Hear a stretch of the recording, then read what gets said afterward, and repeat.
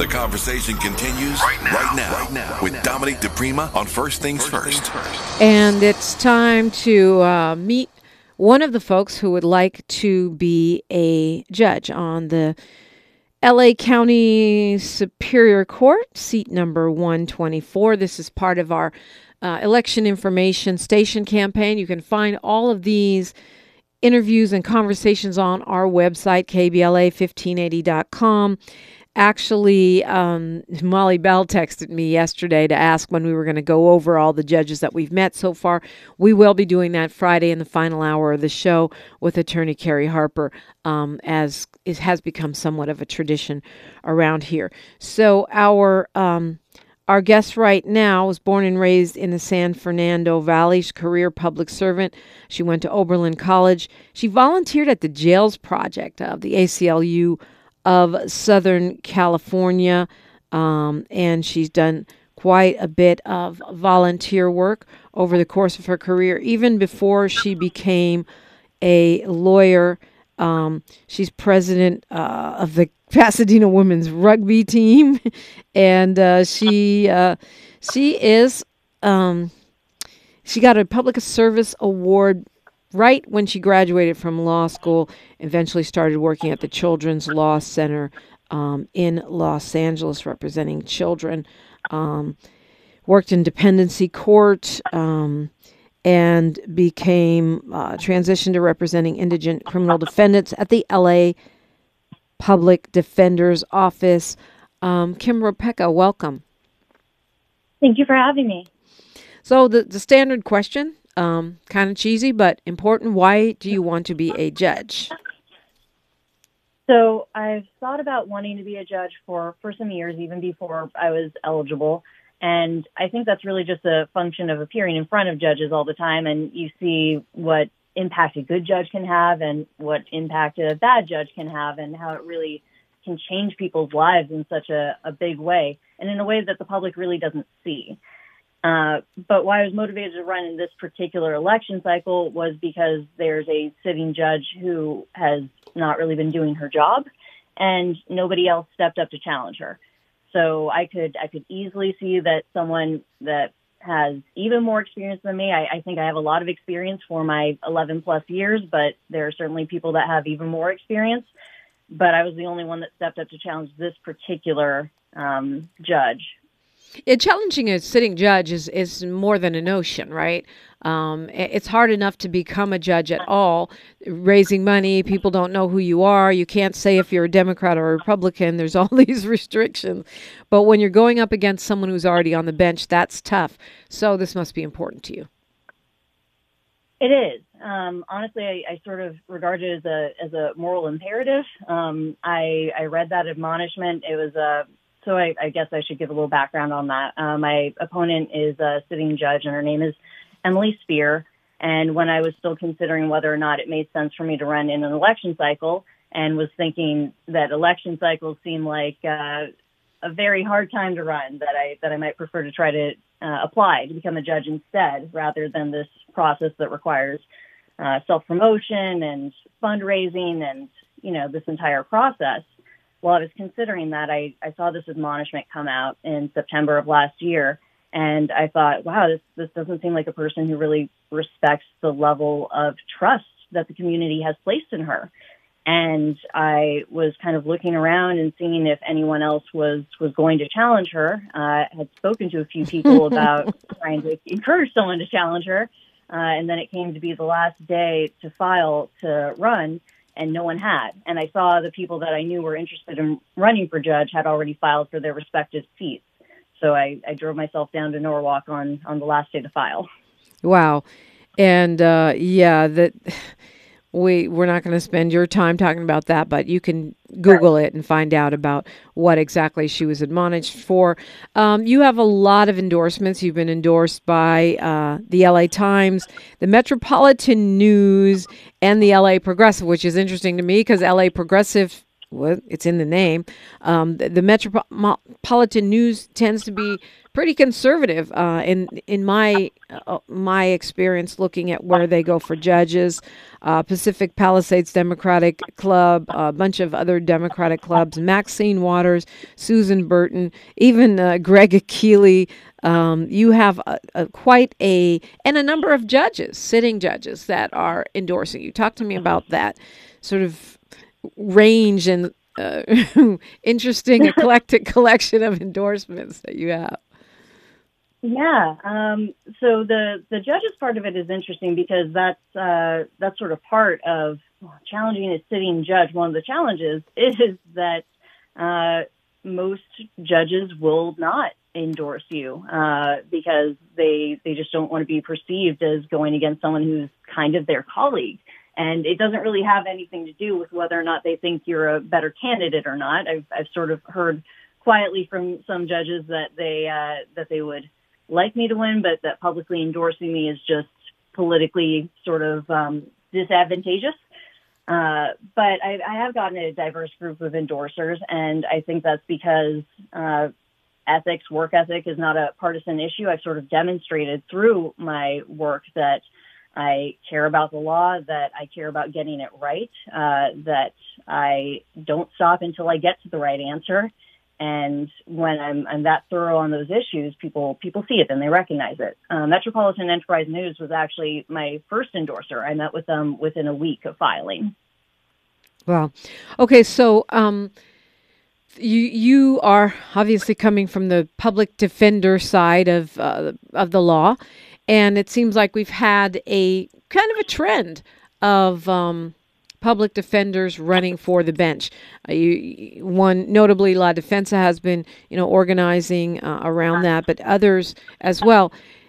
Is there, for people that are concerned about law and order, who think, well, public defenders are just going to let everybody out, they're going to be soft on crime, what would you say to those folks? So I would say that it's not really about being soft on crime, it's about being smart on crime.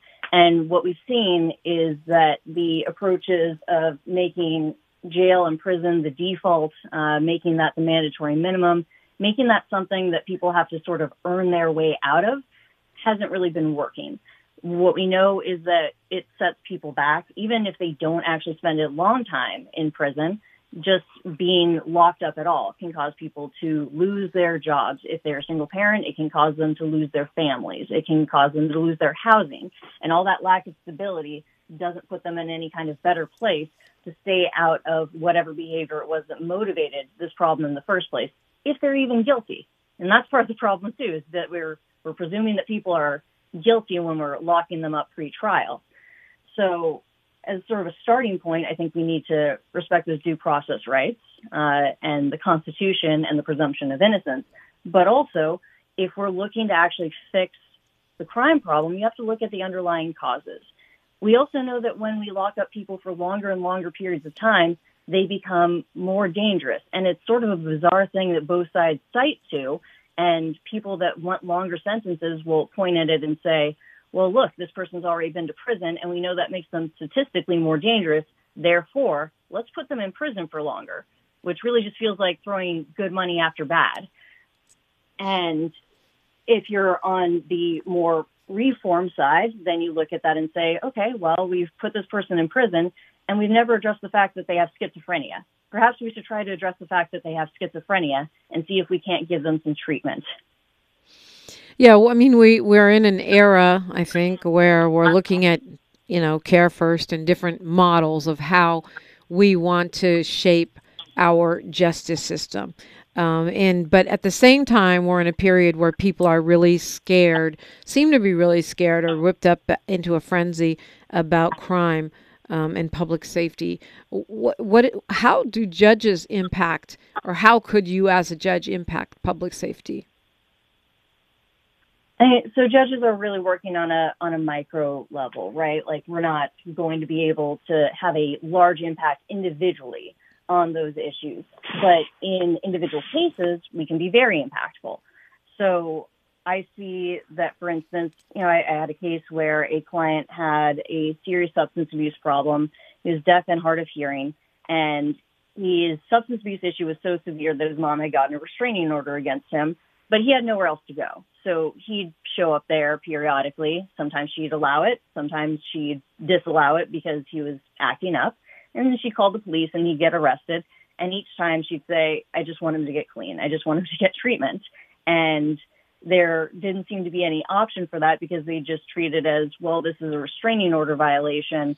So we're going to treat this as domestic violence because it's a restraining order violation with your mom.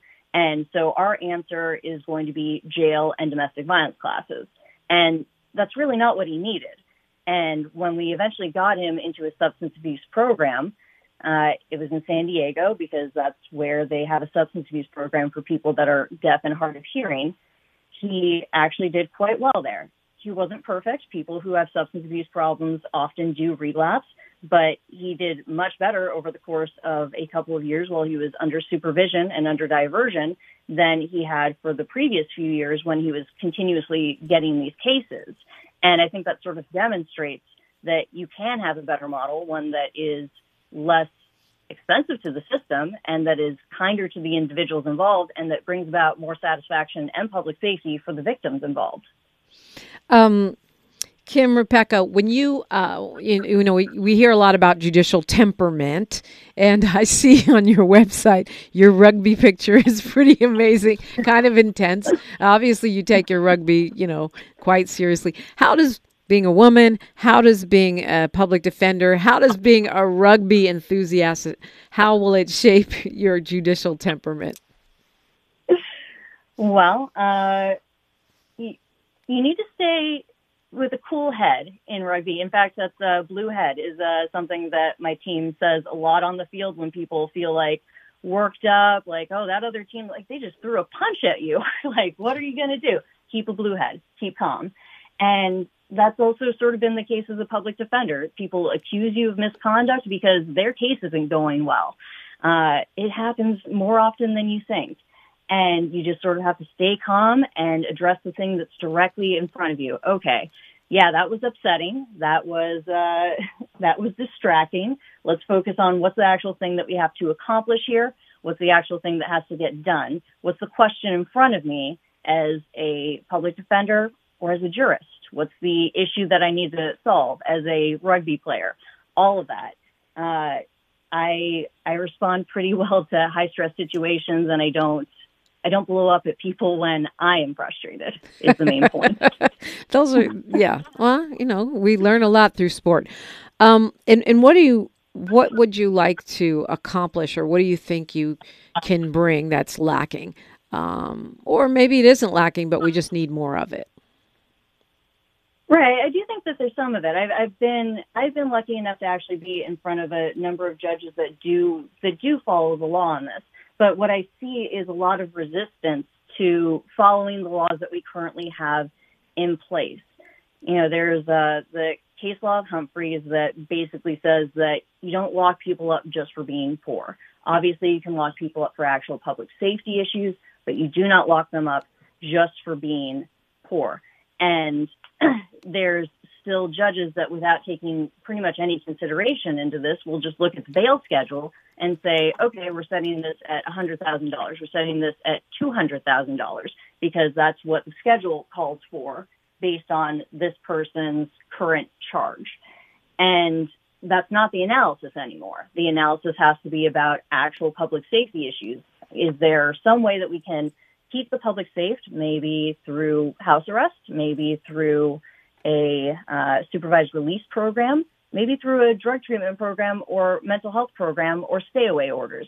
There's other things you can do that are not keeping a person in jail if you do have public safety concerns. And the other concern is whether or not they'll fail to appear at court. So you can take that into consideration as well. But you just don't see judges actually doing that analysis in a lot of cases. Instead, they say, this is a serious charge, schedule says this, I'm going to set the bail at schedule.